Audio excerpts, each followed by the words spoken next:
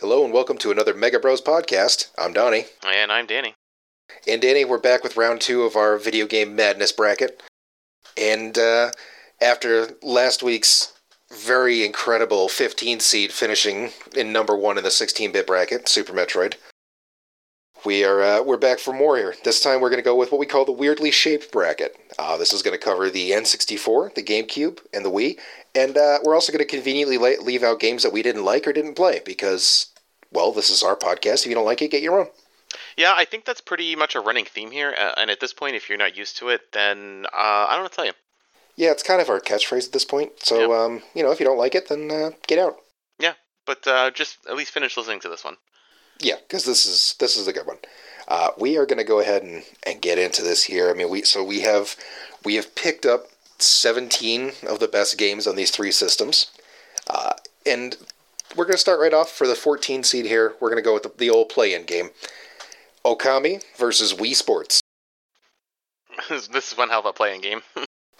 Yeah, like, I mean, first of all, this is a literal sport.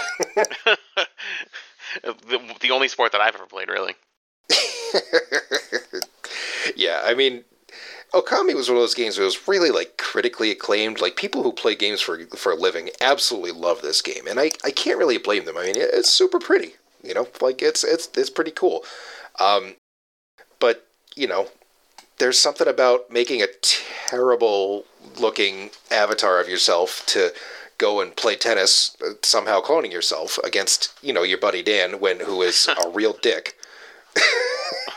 Wow, it just hits the spot. Well, personally, I feel personally attacked on that one. You should. That was a personal attack directed at you. Having said that, much like this power swing. Oh, fuck you! If you're one of those people too that could get a strike every single time in Wii Sports, that's just shit. You know what? No, the worst thing is not the people that can get a strike every time. The worst is the people that get a strike every time and don't even get up. Like, it's just like, you know what? Come on. We're trying to pretend like we're actually exercising here. Fuck you. Right. They just sit on their ass and flick the Wii remote at the right angle. First of all, how dare you? So I'm going to agree with you on like the art style and everything about Okami. I think, like you said, it's critically acclaimed, and I thought pretty good looking game, and certainly deserves the accolades it gets. I don't know about you. I kind of lean towards Wii Sports in this one, and I know it was a simple game, and it was basically shipped with the Wii, but to be honest, it might have been the most fun I had with my Wii. Yeah, in terms of like the motion controls, and which was something that Nintendo was obviously trying to bring in a whole new direction. Like the Wii really took the cake. I mean, there were a lot of other things like it. The Xbox Kinect was the only one I can really remember off the top of my head. I think, did the PlayStation even have one, or do they just keep doing their thing? I don't think that they ever did. Yeah, well, the PlayStation sucks anyway. Yeah, fuck them.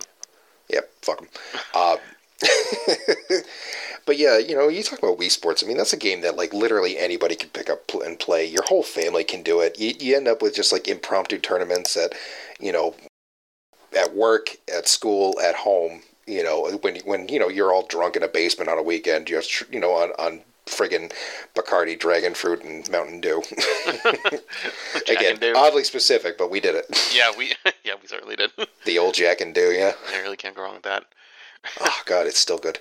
But you know what too? I think another thing Wii Sports did was make the Miis a little bit more popular than they probably ever would have been. Because like I don't know.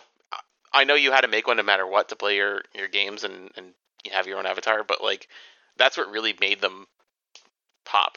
Like that you had to play as them.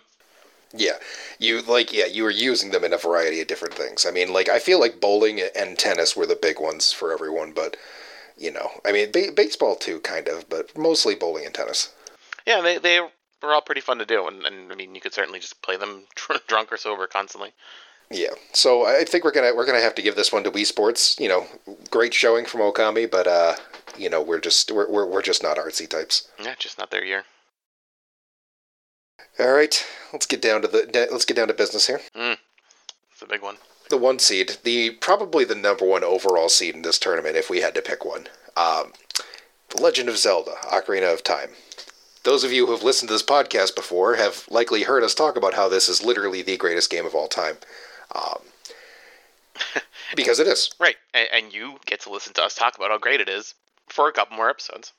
And here's the thing. I'm going to actually, because there's absolutely no way that Ocarina of Time versus our 16 seed Donkey Kong Country Returns for the Wii, there's no way that's going any way but, Ocarina. So what you're going to hear instead during this brief interlude is why we decided to only put 2 Zelda games on, A, and B, why neither one of them is Majora's Mask. It's not because more Majora's Mask is not better than Ocarina of Time. I know Donnie's going to try to make it seem like he wins this one somehow, but there is no winning.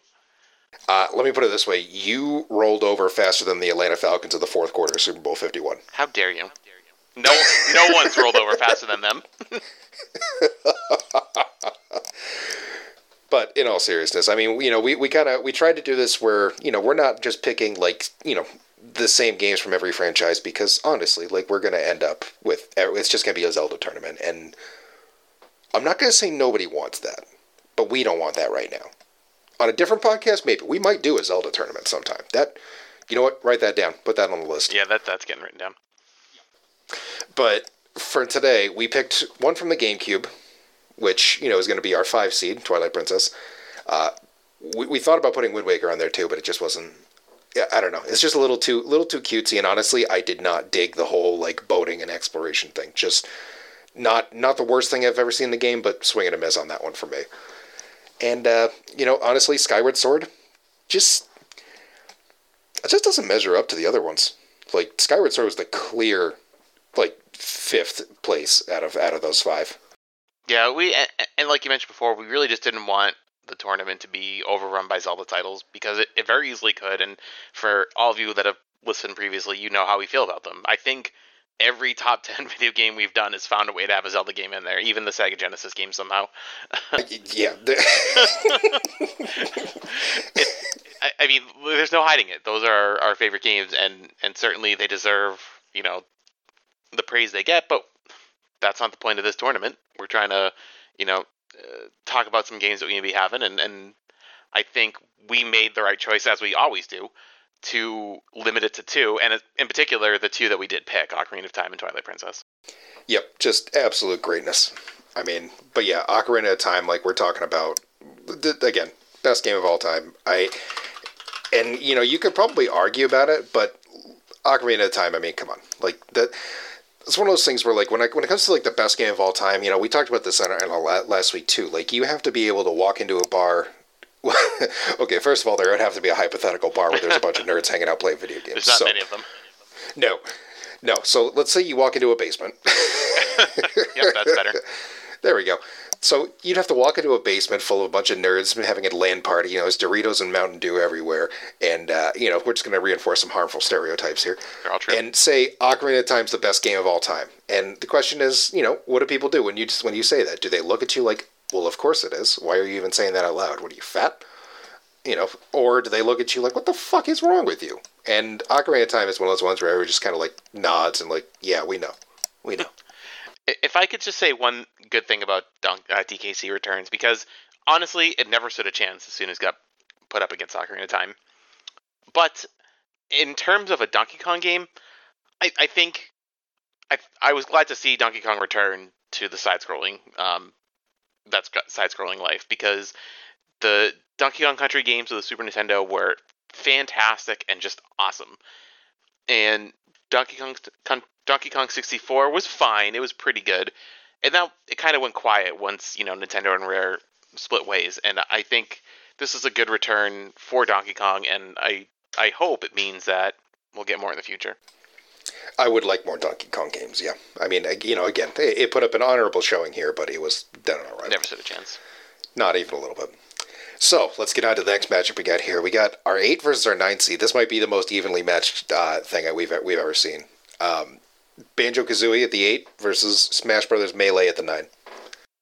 Yeah, these two really are neck and neck. I have no idea which way to go. Well, you know what? No, I know which way to go on this, but it is not an easy thing to say out loud. You got Banjo-Kazooie, which you could argue is the pinnacle of platforming on the Nintendo 64. And, again, you say that out loud, I don't necessarily argue with the statement. I'm not even sure if I even want to. Like, even just saying it out loud, I'm like, that makes sense. God, I have great ideas. Yeah, because, I mean, you talk about N64 platformers, and I think people naturally go, rightfully so, to Mario 64. And Great game, yeah. great game, and it does, again, talk about a game that deserves its accolades. That certainly does. But to me, that N64 era, and even going further ahead, Banjo-Kazooie to me is just a fantastic platformer. It's right when they started doing those collectathons where, you had to collect all those notes and puzzle pieces and so many different collectibles, but they didn't overdo it yet. One of the things we talked about before, assembling this list was Donkey Kong 64, and I love the game, but that was too far the other way in terms of collectibles. It was too much. Yeah, there's absolutely a limit to like how much stuff you can actually sit there and collect. But Banjo-Kazooie like really probably found the best balance you can really see. I mean, and yeah, you mentioned Mario 64 with like the different like red and blue coins and all that jazz and the star pieces. But then you want to talk about stuff to collect. I mean, then you got Smash Brothers Melee, which I first of all, apparently like the Smash Brothers community is very divided on which Smash Brothers is the best. There is a very large section of them that have not stopped playing Melee since 2002, or was it 04? God, I can't remember. That was 20 years ago. Fuck. I don't like that. Yeah, not approving. But yeah, no, Melee really brought Smash into like a whole new direction. I mean, first of all, bringing it to the GameCube, like the graphics are obviously a lot better. Not like the most important thing, but it was a thing. But bringing like a whole bunch of new characters and just giving you some more responsive and fluid gameplay and some real depth that the Smash Brothers franchise like didn't really seem like it was going to have. Like it was kind of like the original Smash Bros on the N64, like, which surprisingly didn't even make this list. Metacritic did not seem to really care for it very much. You look at that and it was good. It was very good. I enjoyed the shit out of it. I played the absolute shit out of it. But it just, like, as a fighting game, and granted, we're not huge fighting game guys, so, grain of salt here. But as a fighting game, it was a little choppy. It was a little simple. It was a little, easy to figure out. And for fighting games, that's not always the best thing. So, but Melee really took that in a whole new direction, brought you, like, new people. I mean, Marth and Roy, for fuck's sake. Like, those guys, I mean, I play with those guys, like, every time. I think what Melee did for the franchise is it kind of turned Super Smash Brothers from a novelty type game to like a really heavy hitter franchise, because the N64 version was great fun, and it was limited in the amount of characters and levels, rightfully so. I mean, it was an N64 game, but still plenty of fun. I mean, again, clunky controls and everything else emblematic of those particular games at that time. And then Melee came out and said, hold on, this is what it can be and should be. And they had great cast of characters, plenty of levels, awesome soundtrack. They had the trophies in there, which is another fun little thing to go. They had adventure mode, classic mode, so many different ways of playing it. And really just set the tone of what really any fighting game can be. I mean, forget about, we don't talk about fighting games very often. If there's going to be one that I talk about, it's this one. I thought Melee was fantastic. It was. I mean, Melee was probably the game that really made me think, like, you know what? The next time a Smash Bros. Game comes out, I'm getting it. That got me hooked. And then when the Wii came out and had Brawl, I was like, yes, this is good. Granted, they put the next one out on a system that no one bought, which we're not going to talk about on this podcast. We should actually probably just briefly address that. The Wii U is missing from this podcast because even though it was weirdly shaped, I didn't buy one. Dan didn't buy one, and I'm not sure that I ever actually saw one in real life. Nope, that is not a mistake that there are no Wii U games on here. That is on purpose. Yeah, Nintendo completely and totally dropped the ball with the Wii U. A rare miss, but a hell of a miss. Like, that was the Nikhil Harry of Nintendo consoles. Ooh, not a good combination. No. God, I got mad thinking about it. Yeah, we could move on from that one quick. So, yeah, Banjo-Kazooie versus Melee, I mean... Oh. Yeah. I mean, you're asking me as the platform guy, I lean Banjo-Kazooie. If you want to convince me otherwise, I could be. See, it's funny because, like, I'm not even the fighting guy, but, like, I lean Melee just because, like, you know, like we said, like, Melee is arguably the best Smash Brothers game. You know, it was before you ended up with, like, character and trophy bloat. Before you ended up with, like, you know, when it was reasonable to have beaten Melee, you know, and completed it 100%. I mean, I guess, like, the other thing that comes down to, like, I just have, like, so many fond memories, like, you know, of our friend group, and also, you know, believe it or not, I have other friends, too. I don't Of us just, yeah, well, fuck you. But I have so many fond memories of just, like, you know, throwing down the no items, 3-stock, everybody, just fuck everybody, you know, and... Yeah, no, that... like, so many nights of that, you know, like, I got so much enjoyment out of Melee. Yeah, honestly, that's enough to flip it for me. I love the shit out of Banjo-Kazooie, but Banjo-Kazooie didn't have those moments. I did love the hell out of playing, you know, Melee against you and all my other friends. It's just, all my other runs, the other two. Again, yeah, we are not highly social people. There's a reason we're doing a video game bracket. It truly. But yeah, I think Melee deserves that one. Yeah. I mean, like, I would have felt fine with either one, but yeah, I feel good about Melee. I mean, it's gonna get stomped next round anyway. Oh yeah. So up next, we got our 5 versus our 12 seed. The 5 seed being Twilight Princess, which honestly sounds low when I say it out loud. But it's up against the 12 seed, which is a fun little surprising game for the N64 called Blast Corps.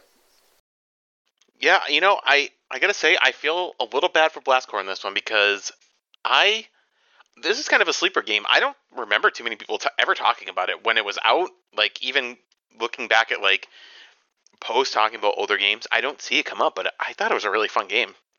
It's one of those games that, like, every magazine, okay, kids, back in the day, they used to print video game news and pictures and reviews on basically thin sheets of mutilated trees called paper. And they would mail these to your house once a month for a nominal fee. So that's how you would, you know, you had names called, like, Nintendo Power, Electronic Gaming Monthly, Game Pro. They all talked about that game like it was super great. I remember playing it, like, I rented it. Yeah, so you also used to be able to rent video games from a store. That was a whole other thing. We'll get that another podcast. Yeah, no, I'm not even going down that road. But so, like, I remember I rented it a couple of times, and I was like, oh, this is fun. And I don't think I appreciated it at the time, probably because I was 9, but... You know, but, like, it was one of those things where I was like, okay, it's fun. And then I'm like, I'm reading up for this project and trying to, like, get the whole thing together. And I'm reading about Blast Corps, and I'm just going to these fond memories of just trying to get everything to not blow the fuck up. Which was such a unique gameplay loop that you're like, oh, okay, this is the opposite of what I usually do.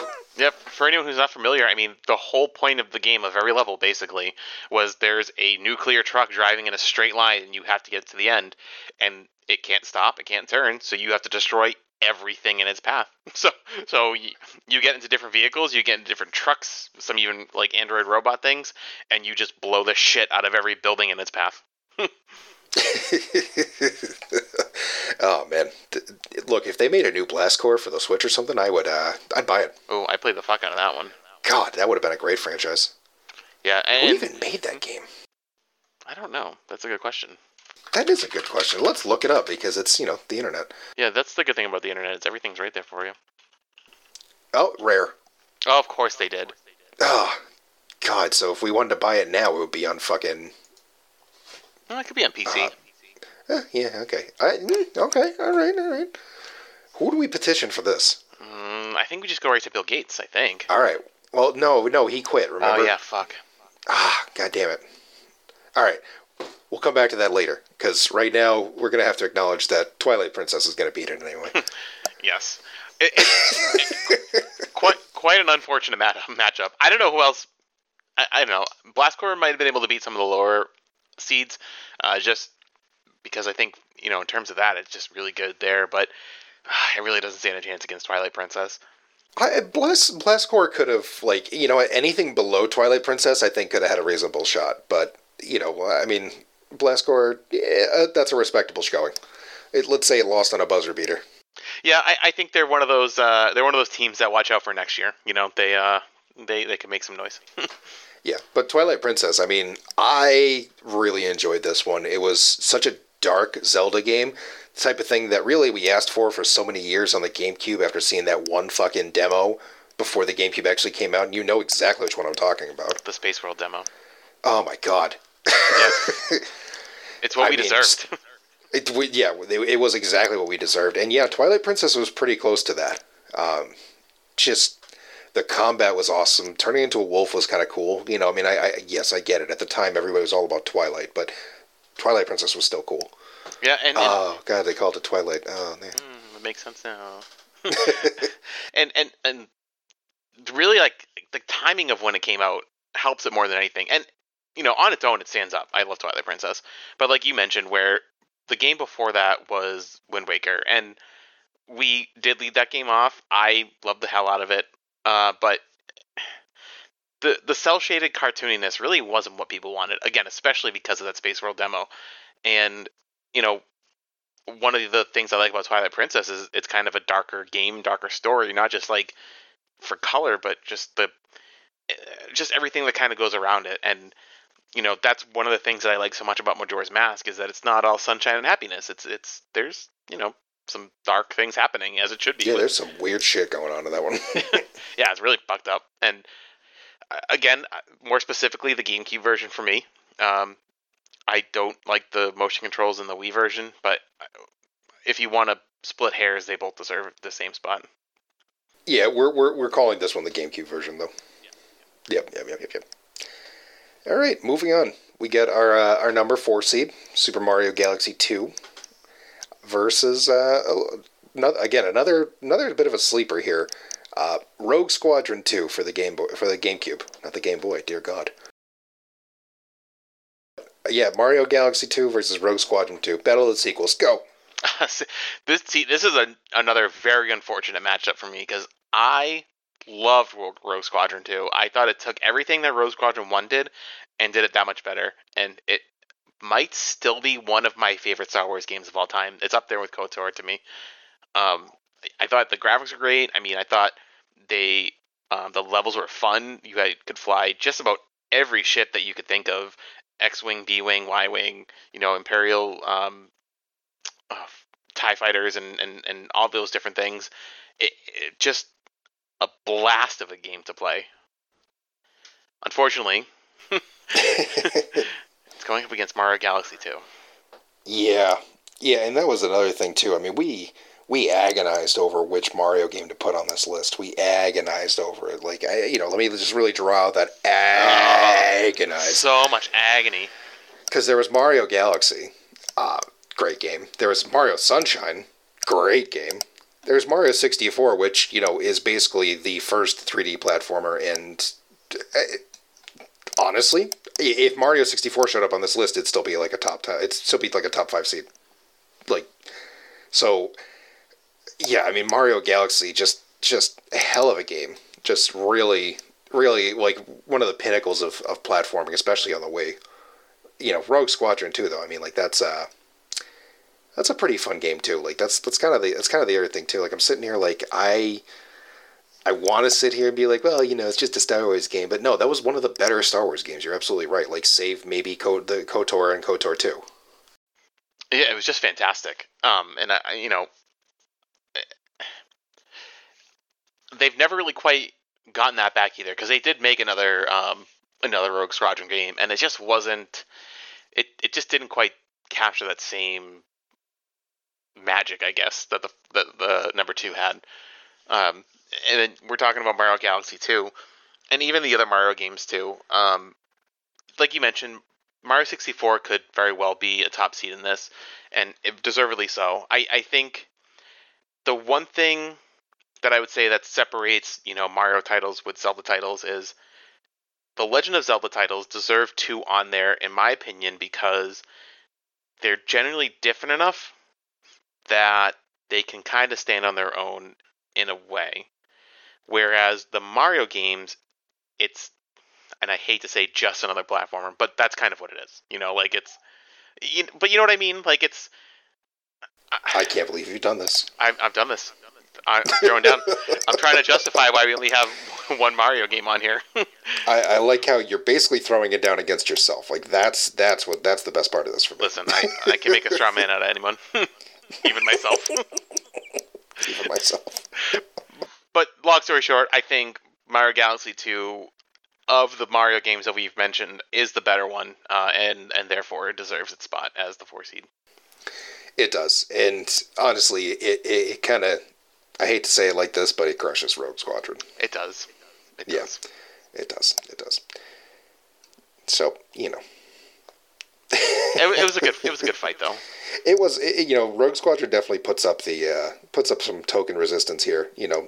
But I mean, just how do you compete with Mario Galaxy 2? Like, as a game, you just don't. You don't. It's just not something you do. So we'll go ahead and we'll move that one forward here, and all right, let's see now here. Oh God, caps lock. Oh Jesus! All right, a lot of chalk so far. The only upset's been Melee over Banjo-Kazooie, and I don't even know if you can call it that. No, it's a close upset. So this time we got our 6th seed, Resident Evil 4, versus Xenoblade Chronicles. Probably a criminally underrated RPG, if I do say so myself, as the resident RPG guy between the two of us. But I mean, Resident Evil 4 is like one of the ones that I don't even like Resident Evil games, and I played the hell out of that one. Yeah, Resident Evil 4 was a much needed reboot of the series, and it surprisingly at the time was a GameCube exclusive. Like, that was, for Nintendo to have any big third party exclusive at any point in their lives is pretty big. And yeah, this was in the heyday of the PS2 and the Xbox. So, you know, I mean, this was back when none of the cool kids had a GameCube. It was only, you know, you go to other people's house and you'd be like, "Oh, where's your GameCube?" And they'd be like, "We don't have one of those. Why would you have one of those? Those are for little babies." And you're like, "Well, not like little babies." And it's also funny to think that people also thought this was a like a turning point for Nintendo, where they'd start scooping up some big third party. No, this was it. Nintendo and scooping up third parties. No, this is where it stopped. This is where it started and ended. Yeah, no, I mean that would be part of our stand-up act if we ever had one. Like Nintendo soaking up a bunch of third parties. Yeah, no, that's never gonna happen. Not a thing. Never will be. Never has been. But even outside, I mean, maybe back in the Super Nintendo days, but that's about it. That was their last chance to really do it. But even outside of just the novelty of Resident Evil 4, I thought it was one of the best entries in the Resident Evil series. At least for a while. I think, I don't know if you've played 7 or Village, but I thought those were both pretty good ones too. And you know, talk about reinventing the series, they changed that again too. But Resident Evil 4 for the longest time I thought was the best. I can't really argue with that. I'm not a huge Resident Evil guy, but like I said, I did play the heck out of 4. Probably played it at your house plenty of times, honestly. And yeah, Xenoblade, one of the few like good RPGs on a Nintendo system after the Super Nintendo. Which, I mean, look, I can go on and on about how much it bothers me that Nintendo just straight up gave up on that genre by, you know, deciding to do anything but use optimal storage solutions for their games. Yeah, I could spend an entire podcast on that. Don't make me do it. I'll write that down, I do. But, I mean, I like Xenoblade. It's a good game. It really has its moments. I cannot put it over. I cannot, in good conscience, put it over Resident Evil 4. Yeah, it was lucky to make the dance. I think it deserved to make it, but yeah, that's about as far as it's gonna go. Yep. You know, much respect. Good job, but we're all set here. All right, moving on to the next one. We got number 3. First of all, I still cannot believe this is a 3 seed, Metroid Prime. Like, yeah, 3 is underachievement for this one. Yeah, I mean, you know, again, our last bracket ended with Super Metroid taking home all the bacon. So, you know, oh man, bacon. So we got Metroid Prime up against the 14 seed Wii Sports, which we talked about at the beginning of this podcast, and You know, Dan, I'm just going to say it. That's the last time we're talking about Wii Sports on this podcast. Yeah, for any of those people who thought we might have a Cinderella story, it's not going to be in this matchup. No, Metroid Prime just absolutely butt stomps. There's just we'll save that breakdown for a later matchup because it's not even worth it. Yeah, that's not even, that was never even close. That was done after like the first 10 minutes. Oh man, God, this is fun. We should do more of these. We should do a candy bracket next year. Ooh, I love candy. Anyway, moving on. We got the number 7 seed, Beautiful Joe for the GameCube. Another underrated game. And that's up against yet another underrated game. A lot of these games are underrated, even though they're, obviously critical darlings. So, we're not good at the whole rating thing, clearly. No, they're underrated to us, damn it. Yep. Our opinions are better. But always has been. We got Beautiful Joe versus Eternal Darkness. And I don't even know which way to go on this. Like, I definitely played Eternal Darkness more. Because that was a mindfuck. My initial leaning is I think Eternal Darkness is probably the better of those two. It's close though, because I thought Beautiful Joe, at the time when it came out, it kind of reminded everyone that you could still have a good 2D platformer in a 3D world, because again, maybe it's just in my mind's eye, but after Mario 64, every big platformer was that 3D behind the back camera and, collectathons and going to different levels and all this stuff, and they were great. But I felt at some point people lost their way and thought you can never have another side scroller. But Beautiful Joe came in and said, nope, you can, and it can be great. And I loved Beautiful Joe. Yeah, I mean it was a hell of a game. It was a fun game. It was visually, it was stunning. Like, that was just one of those ones where they really made like cell shaded stuff work, which I'm gonna be honest with you here, not everybody on the GameCube could do. I mean, we talk about like Wind Waker kind of fucked with the whole thing with the cell shading, like that took away from the atmosphere. But Beautiful Joe like just nailed it down. Like that, it really brought like the whole thing to life. It was like playing a comic book. I don't know how else to put it. Yeah, it was. They nailed that part of it. Yeah. Yeah, I have a lot of, admiration, respect, and appreciation for Beautiful Joe, but yeah, I kind of lean towards Eternal Darkness on this one. Like, there's a lot more replay, it's a lot more cerebral. Like, you really had to think about what you were doing, because otherwise, you'd end up going insane. I don't know if a game has really captured that as well as Eternal Darkness has, and maybe just because it was the first of their kind, but they, like, some of the things they would do, like your sanity meter wasn't just, oh, you'll see more monsters or you'll take more damage. It was, you'll walk into a room and all of a sudden you get a message on your screen that says your memory card is corrupt and you can't save the file. And you're like, what the fuck? Like, or like your controller was unplugged and here comes all these monsters. Like, it really fucked with you in your head. And, it was like a real... a real impediment to fighting against that sanity. So like you had not just your health to worry about, but also staying sane. God, remember the one where it would like put up like the volume menu on your screen and just like drop it all the way to 0? Oh, like, yeah. And it looked like it was like one of those like old like 90s TV ones too. So if you were playing on certain Ts, you'd be like, fuck. Yeah, the worst thing you ever could have done with that game is read up about it beforehand, because once everything's spoiled, like it's still like pretty good, but it's coming. But the first couple times that happened, oof, I mean, it really fucks with your head. Yeah, Eternal Darkness, with no prior knowledge, great game. Eternal Darkness, where it's coming. Yeah. Yeah, I think we got to give this one to Eternal Darkness, but yeah, that's a tough one. Yeah, great game. I think it deserves it. Yeah, and all right, so we got our other tough matchup here. We got our number 2 seed, Perfect Dark. Surprising that one's that high, but great game. And that is going up against Diddy Kong Racing. Surprising that it's that low. I honestly, like, I had to fudge a little bit to get Diddy Kong Racing that high. Like, I don't know what the people at Metacritic are smoking, but it's not the stuff that makes you appreciate Diddy Kong Racing, I'll tell you that. The only thing I'll say that is good is that Mario Kart wasn't on the list, because hands down Diddy Kong Racing is the best kart racing game of that era. It absolutely is. Now, did I have the most fun playing Mario Kart 64? Yes, because that was an N64 game at a time when I was in high school and college, and thus, you know, played a lot of games for either fast food or drinks or both. Good enough reason. But yeah, Perfect Dark, I mean, so I feel like the other thing we need to explain here is, yes, we left GoldenEye off this list.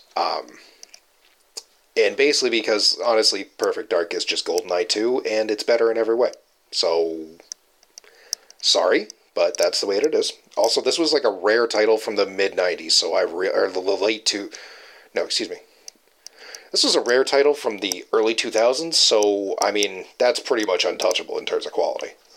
Yeah, and GoldenEye, great game, and one of the few licensed games that were awesome, but I'm sorry, Perfect Dark did everything better that GoldenEye did. Yeah, absolute truth. So, oh man, I mean, and here's the thing, like we had so much fun with Diddy Kong Racing. Like that was a great game. It was an underrated kart racer, and really they should have done more of it. But Rare had to go and be bought up by Microsoft. Stupid idiots. Yeah, don't like that. Assholes. Yep. Ruined such a great relationship. Oh, could have been great. Honestly, like worst studio to leave Nintendo's umbrella since Square.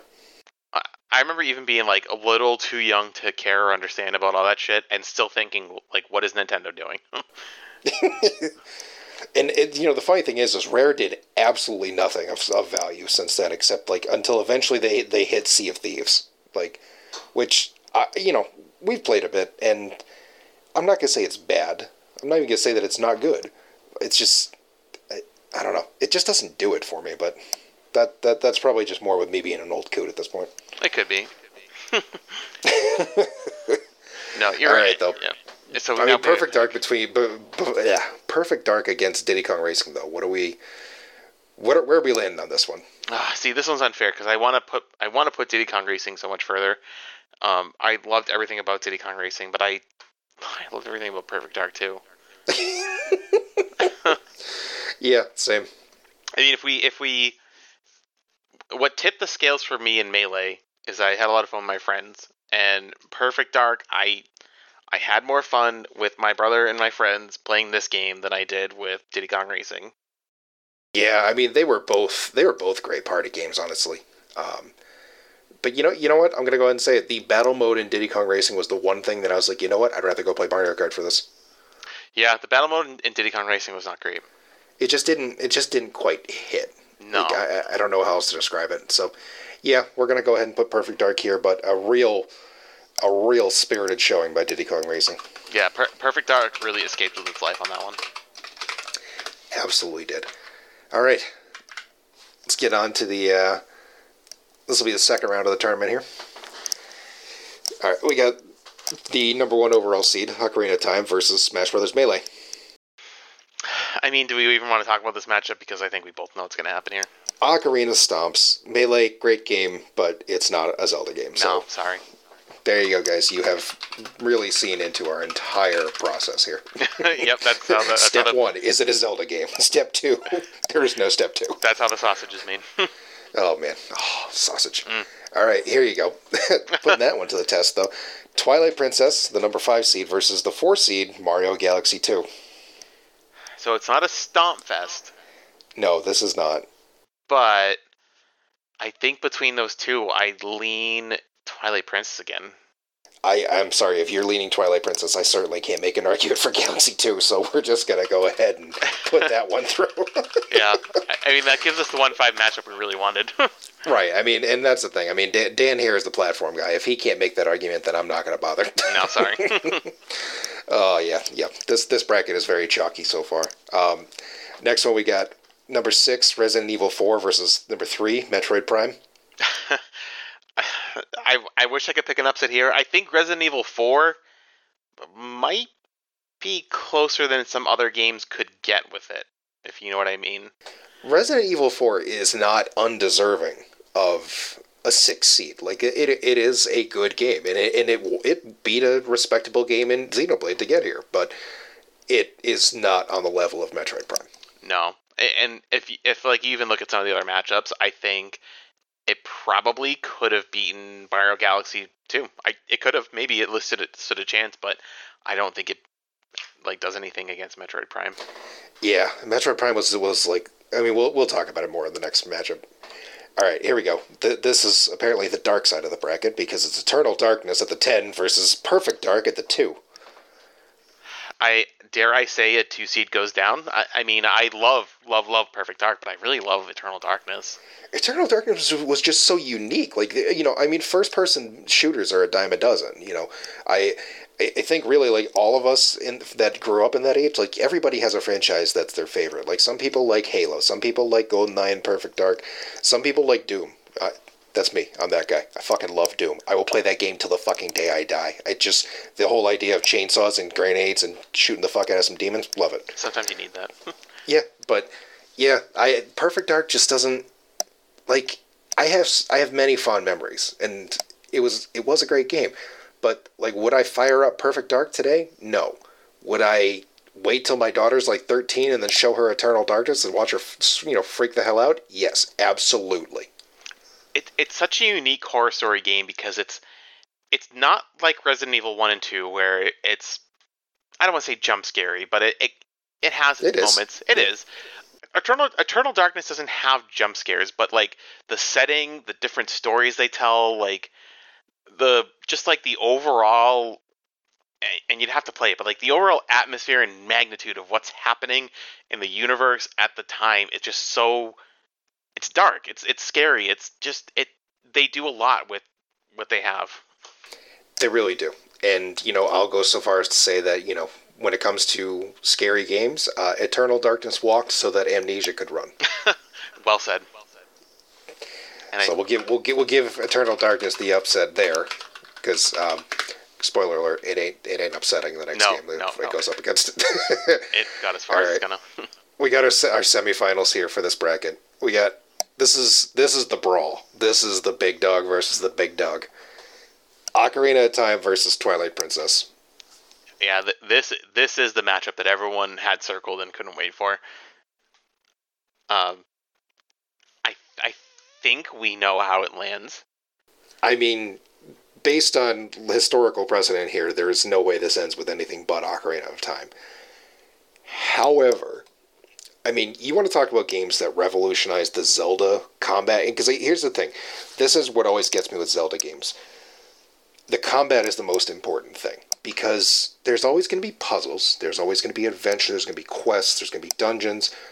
What really matters is, does it feel like you are the hero of time, wielding the sword of evil's bane, the Master Sword itself, against the forces of darkness? Does it capture that feeling of being, the best swordsman in all the land and nailing that down? And Ocarina of Time does it. Twilight Princess did it even better, honestly. But when you talk about having that fully formed world too, and the other thing when it comes to Ocarina of Time, and this is why I end up with Ocarina of Time, Ocarina really created the 3D adventure world out of whole cloth. There was never a game like that before. And yeah, there have been plenty of games like it since, but there was so much to do. You want to talk about collectibles, you talk about the Pieces of Heart and the Golden Skulltulas, and, you still had 3 kid dungeons and 6 adult dungeons, plus, you had to get through the final thing with Ganon, and, yeah, by the way, I'm not making any spoilers there. I mean, we all know Ganon's the bad guy. If you haven't figured that out, then by all means, please go check out with your doctor, because you just got out of a coma. Yeah, that's your problem. And, yeah. Go ahead. I can't disagree with anything you say there, and I think both of these games at their time brought the Zelda franchise to another level. I mean, again, you talk about the first 3D adventure game, really, especially in the Zelda franchise.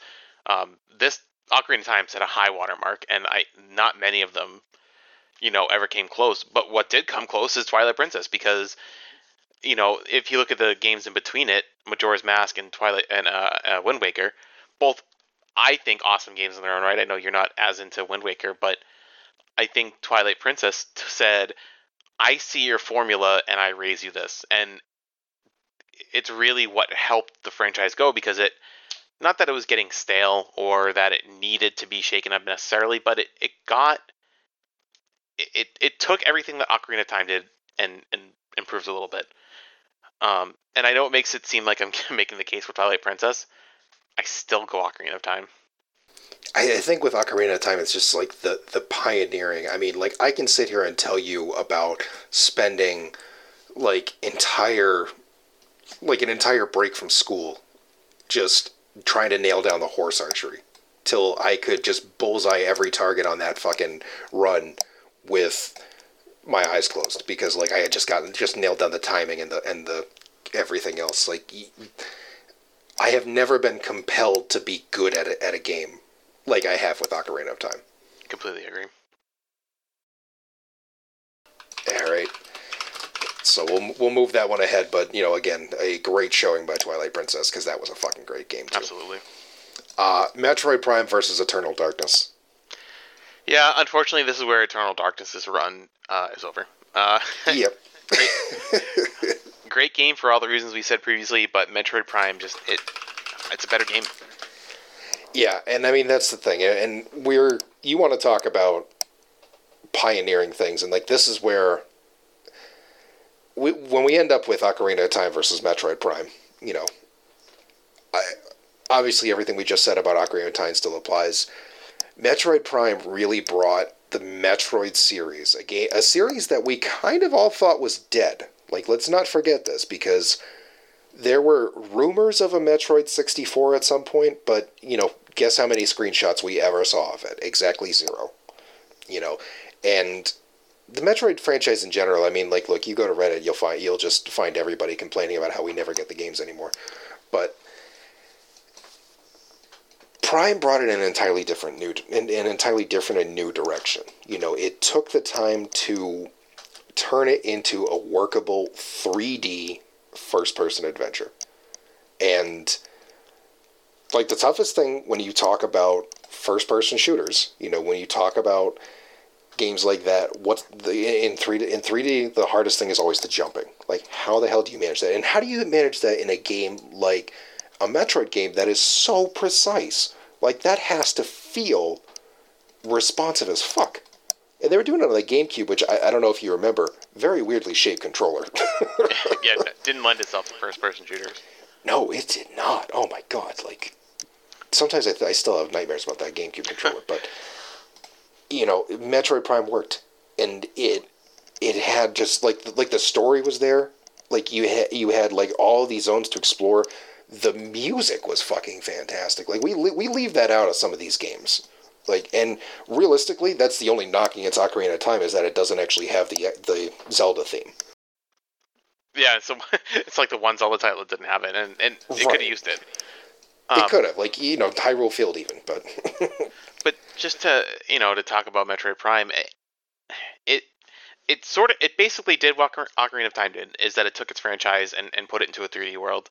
And it's easy to look back now and say how successful it was, and you know, we've gotten Prime 2 and 3, and we keep saying we're going to get Prime 4, but we'll see. It was a much more controversial decision at the time, because people people wanted, you know, Super Metroid on Nintendo 64. They wanted it to stay, you know, in that style of game, and certainly, who could blame them? I mean, we've even recently got Metroid Dread, which showed us what a good Metroid 2D adventure game could look like. But Prime kind of reinvented, obviously, the series, but kind of got you to look at a first-person shooter a different way too, because it wasn't just going to be like, you know, run around, shoot everyone, and that's like all you do. But there were puzzles, there was jumping, which didn't always work out, but they had it. You know, it's just like such a unique take on a first-person shooter, and also a Metroid game, and really just the marriage of the two makes it what it is. You know what the other cool thing was too is I really appreciated in Metroid Prime the scan visor, like going around scanning stuff, keeping your eye out for different things, and also like getting like some background and some lore stuff. You know, I mean, this is when like games were just starting to realize that, like, you know, the whole lore piece was something that you could make money off of too. I thought that was pretty cool, especially like a series like Metroid, where you didn't really get a whole lot of that beforehand, except unless you read the instruction manual. Yeah, they did a great job of building out the world around them. They did. Wait, do we have to explain to the kids what an instruction manual is too? Oh, or? Jesus, we might have I'm not going down that road. I mean, God, as much as I want to say Metroid Prime is the best game in this group, I mean, it is Ocarina of Time, right? Like we don't actually have room for anything else. No, they both deserve to be where they are, and I think ultimately Ocarina of Time edges it out. Oh, there we have it, folks. That is the weirdly shaped bracket. So Ocarina of Time will head to the final four. It will face off against Super Metroid, which will be a hell of a matchup, honestly. Yeah, I agree. Yep. But at least for now, that's about all we can say about the N64, GameCube, Wii, and well, we didn't say anything about the Wii U, and we're not going to. Nope, that can go fuck itself. Yep. And that is about the end of this podcast. So I'm Donnie, and I'm Danny, and this has been a Mega Bros podcast.